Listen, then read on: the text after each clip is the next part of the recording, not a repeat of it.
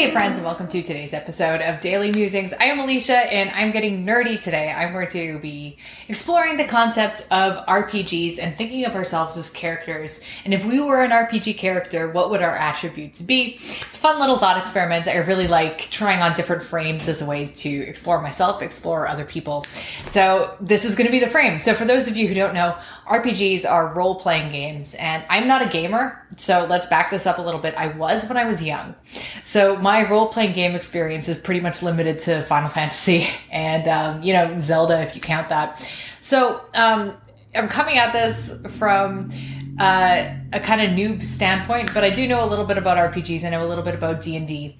And so one thing in these games, in a role-playing game, you have a cast of characters who have various attributes. So, for example, you have warriors or fighters who, or paladins who like fight for good. They're like light warriors, but they're like physical and they can, annihilate you. You have monks. You have thieves who are tricksters and who kind of spice things up a bit. You have different kinds of magicians and things like that. All with their different types of qualities. So some are higher in intelligence, some are higher in charisma, some are higher in physical strength, and so on.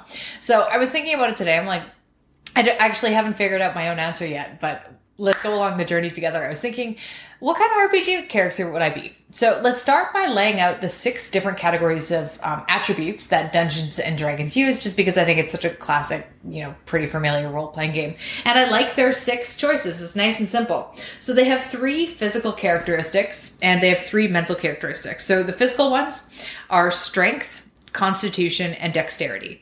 So constitution would be something like stamina or overall good health. Strength would be power. Dexterity would be your agility and balance and things like that. So these are all very physical. And then for the mental traits, the 3 would be intelligence, wisdom, and charisma. So separating intelligence and wisdom from, like, intelligence is more like a rational, logical thing, like a way of reasoning, deductive powers, whereas wisdom is more insight and self-awareness. And charisma, of course, is your persuasiveness, your ability toward leadership, and so on. So in D&D, to my understanding, these stats range between, say, a 3 and 20.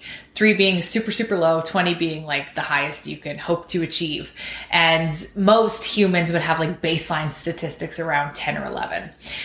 So some people are going to be naturally better endowed in some areas than others. And that's where it comes into the trope time. So I'm going to just name out some of these tropes, and we're going to talk about them a little bit more. But these are the character tropes, the types of characters you can play in these games. So you could be a barbarian, a bard, a cleric, a druid, a fighter, a monk, a paladin, a ranger, a rogue, which I like calling them thieves better, sorcerers, warlocks, and wizards. Sorcerers, warlocks, and wizards. There's a lot of magic class. There's a lot of magic in Dungeons and Dragons. So I'd be curious to know how many of you out there would identify with the sorcerer type personality. I myself always identified with the white mage, which is in Final Fantasy terminology would be like the healer. Red mages are cool too, because red mages are all about, they're kind of like they do black magic and white magic. So they're fighters with magic and they're healers with magic, so they're kind of cool. And then black mages are just like scary guys. Like they're just all about the destruction and chaos. So anyway, those are different types of character classes. And what I thought was interesting was to think about, okay, well, what characters are high in intelligence, for example? So the kind of character that would be unusually high with their logic and reasoning powers. Well, in the Dungeons and Dragons world, that would be a wizard. So a wizard is someone who can use magic. I believe I actually have I have a really interesting, fun list on here. So a wizard would be for players who enjoy appearing intelligence, piecing together repertoires of spells, and offering knowledge on a variety of topics. So this is if you were actually going to be like sitting down and playing D&D, but just to give a little bit of context. Whereas if you were interested in pursuing, say, a wisdom type character, that would be the role of like a cleric or a monk or a druid. So a cleric, for example, would be, I'm just scrolling on my list. If you wanted to play that kind of character, you'd love big goals. You'd love to wield big weapons. They lean on Dungeons and Dragons religion system to explore mortality and strong incentives for or against killing. Now, I just want to zoom out for a second. I really like talking about this, not for like kind of the granular microscopic nerdy reasons, but more from just a way to think about living your life. So if I think about, oh dear, that's a big N. So I think about, well, what if I was a cleric? What if I was, this was like like a Myers-Briggs thing where I'm an ENFJ, but what if I was like a cleric? It's just another classification system. So the idea of exploring morality. Okay, cool.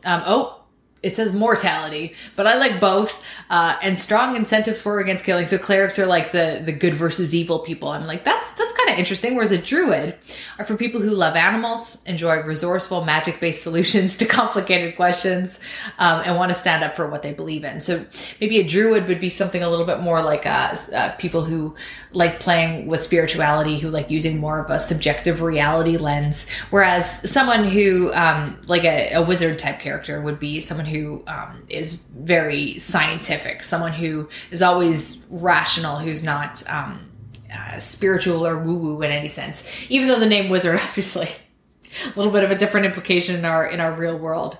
And then there's some other fun ones, like if you wanted to be a bard. Bard is like the artist or the musician.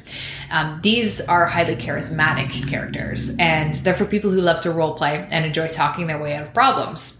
They're a good class for natural-born storytellers, and they don't play the game of life, if we're using it in this context, for combat. So bards aren't about like good and evil. They're about storytelling, just kind of the joy and the juice of being alive on this planet.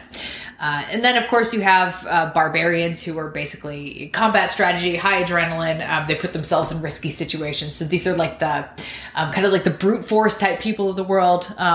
I could see that being fun in a game, maybe not so fun in real life. We have monks who it's like a hybrid of physical strength and magic. So it's like a combo of the two. So fighting only when it's worth it, following cultural traditions, and coming up with full and involved backstories is kind of a fun one. Maybe just a couple more. So the thieves would be for people who want to be the first to smell danger, steal things, fight using precision and planning rather than brute strength, and they blur moral lines. So anyway, I've been having a lot of fun going through this. If I were to think about my own stats, now if I was thinking like out of like between 10 and 20 perhaps, I think that my strength and dexterity would be pretty baseline average. My strength might be lower than average. I'm not a particularly strong person, but I'm sturdy. I got a good constitution. So maybe I'd say my constitution is like a 13 or something like that. It's like I got like sturdy Ukrainian blood. I don't get sick very often, but not very strong on the physical attributes. On the mental attributes, I think I do a little bit better. I think I would have if I were to decide between intelligence, wisdom, and charisma, out of the three, I'd be lowest in intelligence because I don't have very strong deductive powers. I'm not very good at logic. It's not that... I would say I'm average at these things. I'm much better in I don't like calling it this, applying it to myself, but I'm much better at the wisdom category. So this is when you're introspecting. This is for insight, self-awareness, perception. That's much more my jam. So that would probably be my highest category, which would make me a druid or a cleric or a monk. Definitely not a monk because I'm not like gonna go into battle. I'm not a very physical person, but druid or cleric, okay, yeah, battle of good versus evil. Or, being one of those like spiritual woo-woo people who live in subjective reality. I could like kind of get on board with that.